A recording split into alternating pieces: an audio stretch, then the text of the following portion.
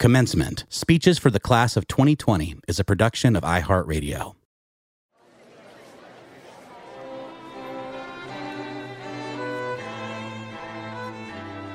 Class of 2020.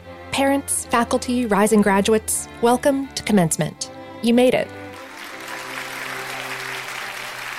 This year is a little different. A difficult time to graduate because the traditional graduation day has been put on hold. So we're bringing it to you wherever you are, because this is still your day, your moment. And now, put your hands together. It's time to be inspired. This year's commencement speaker, the one and only, Ryan Seacrest.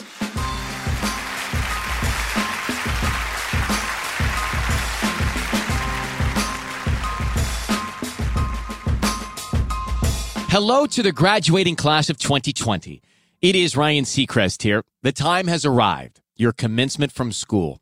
There's no doubt that this is not playing out as you envisioned, nor how anyone else envisioned it for you. But that does not in any way take away from everything you've accomplished. If anything, it further demonstrates your resiliency and your ability to handle whatever the future may hold.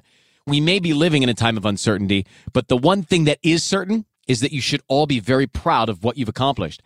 I want to share a favorite quote of mine for you. It's from the poet John Ciardi, and it goes like this. The day will happen whether or not you get up. Let me say it again. The day will happen whether or not you get up. Now, it's not a reprimand for those who are late risers. In fact, virtual commencements seem tailor-fit for those that are. Instead, I take Ciardi's wisdom as a wake-up call to make sure you happen to the day instead of letting it happen to you. Every new day is a chance to get better, to be kinder, or try something new. Each new day can also push you to your limits, make you stumble, or reduce you to tears. But no matter the circumstances, you still only get one shot to make the day matter. Ciardi's words remind us that life is precious, a truth that's currently playing out right before our eyes. Days come and go, fast. Before you know it, time starts to add up. And the older I get, the more I realize that life happens whether or not I get up. It is true the world can sometimes be a pretty messy place. The news is flooded with sad stories. Our politics can make us feel disheartened. The view of the job market is overwhelming. But know this, the world is also full of opportunities to find your purpose, your inspiration, creativity, and what excites you. And there are many more good people than bad. Maybe you can tell I'm fairly optimistic. I like to try and look at life like that. But much of that optimism comes from growing up, being raised, and naturally. The rest comes from working hard to be true to myself. Over time, I developed my own set of tools, I call them, to bring a positive energy to each new day. Today, I thought I'd tell you what works for me. See what you think. I call it my code. So here goes. First, I try to live my passion. Some of you have always known what you were born to do. Others are still trying to figure that out, and that's okay. I was once an uncomfortable kid in husky jeans, so I can remember that. To be honest, I didn't feel like I fit into a lot of places, but one thing I knew was I knew what my passion was. I fell in love with radio. I told anyone who would sit and listen that I wanted to be a broadcaster. I would play DJ in my bedroom using an old $20 Radio Shack audio mixer. I put all my energy toward achieving my goal. I started exercising, eating better, attempting to dress better. Eventually, I gained a little more confidence. But most important, I realized it didn't matter what anyone else said about me. What mattered was how I felt about myself and what I believed I could accomplish only if I put everything I had into it. The best path we can choose for ourselves is one that allows us to follow our hearts more than our heads. I also think you need to trust your gut. Even before I stepped my first foot onto campus for my time in college, there was a voice inside me telling me there was something else I should be doing to pursue my passion for broadcasting. Something tell me I needed to be in Hollywood to make it happen. There wasn't a minute to waste. Many of my professors, my closest friends and family, they weren't so sure about the plan. I was 19 years old and I was literally scared to death. But at the same time, I was never more sure of anything in my life.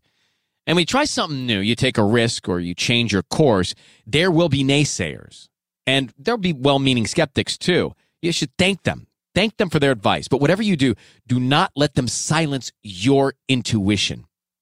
Next, I try and listen. A lot of people think that what this job is or broadcasting is talking for a living, but it's not really true. It's listening for a living. When I'm on the air talking to someone, I tell myself, shut up and listen to what the person is trying to say. Instead of doing all the talking, I try and make a point to listen. Watch for the signals. Wait for the moment when you can help others be in the spotlight and shine. It's a wonderful thing. Also in my code, laugh loudly and preferably at yourself. Here's a joke. I remember I was watching TV one night and it cracked me up, and it was something like, for the 5th consecutive year, Ryan Seacrest took home the award for Best Animated Short. That was a height joke I can thank Jimmy Kimmel for, and I happened to be watching television when I saw it myself. It's okay to laugh at yourself. Laughter keeps you sane. Laugh hard and often. Next on my code, I try to indulge my curiosity. Your college degree is great evidence that you have learned a lot over your years in school. It's a good start, but learning never stops. There's no better example of that than all the lessons we're learning as individuals about ourselves right now, and as a nation and a world. There's something to be learned in everything. So follow your curiosity and satisfy it. What makes you curious? Where do you want to go when you can? What questions are you asking? Never forget, it's our curiosity that keeps us searching. Another part of the code is be prepared. So a long time ago, someone figured out there were 24 hours in every day. But if you really, really do it right, there's a 25th hour. The 25th hour is the time you make happen to get yourself prepared for what's next. It's when you steal back moments in your day wherever you can find them and use them to get ready for tomorrow. The preparation skills that I learned back in school still help me today. I always have a highlighter with me. I set the alarm on my phone and try not to hit snooze, although it doesn't always happen that way. And before any award show, for example, I make flashcards, right, with 3 facts about every person who I might encounter there on the air. And it's not the flashcards that make me ready. It's taking the time to anticipate the moment that awaits me. You don't always have to be the most talented person in the room. Trust me, that I know. But you can be the most prepared. Next up is controversial, but I stick to it, and that is be impatient. I'm the annoying friend who keeps texting when you don't get back. When I'm relaxing on Sunday night, I power through 60 minutes in 25 minutes, and I'm the guy who gets annoyed at how long it takes a website to reload sometimes. Patience is for people who have time to waste.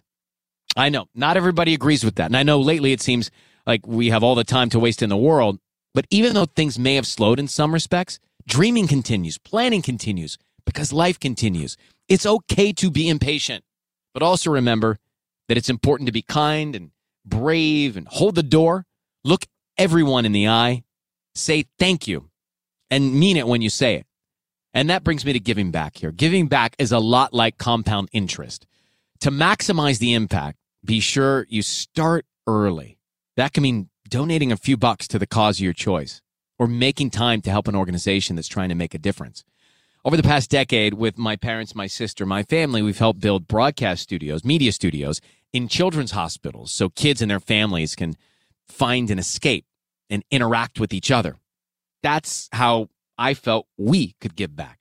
Choosing how to express gratitude is totally up to you, but it's one of the most deeply personal choices you'll ever make.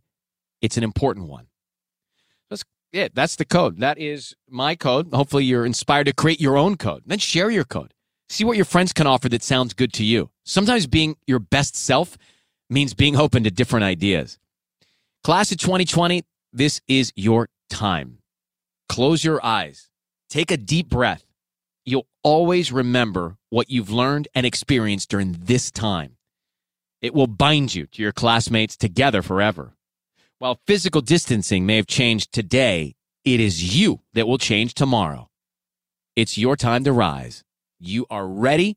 You have the tools you need. You are equal to the challenges that lie ahead. Good luck.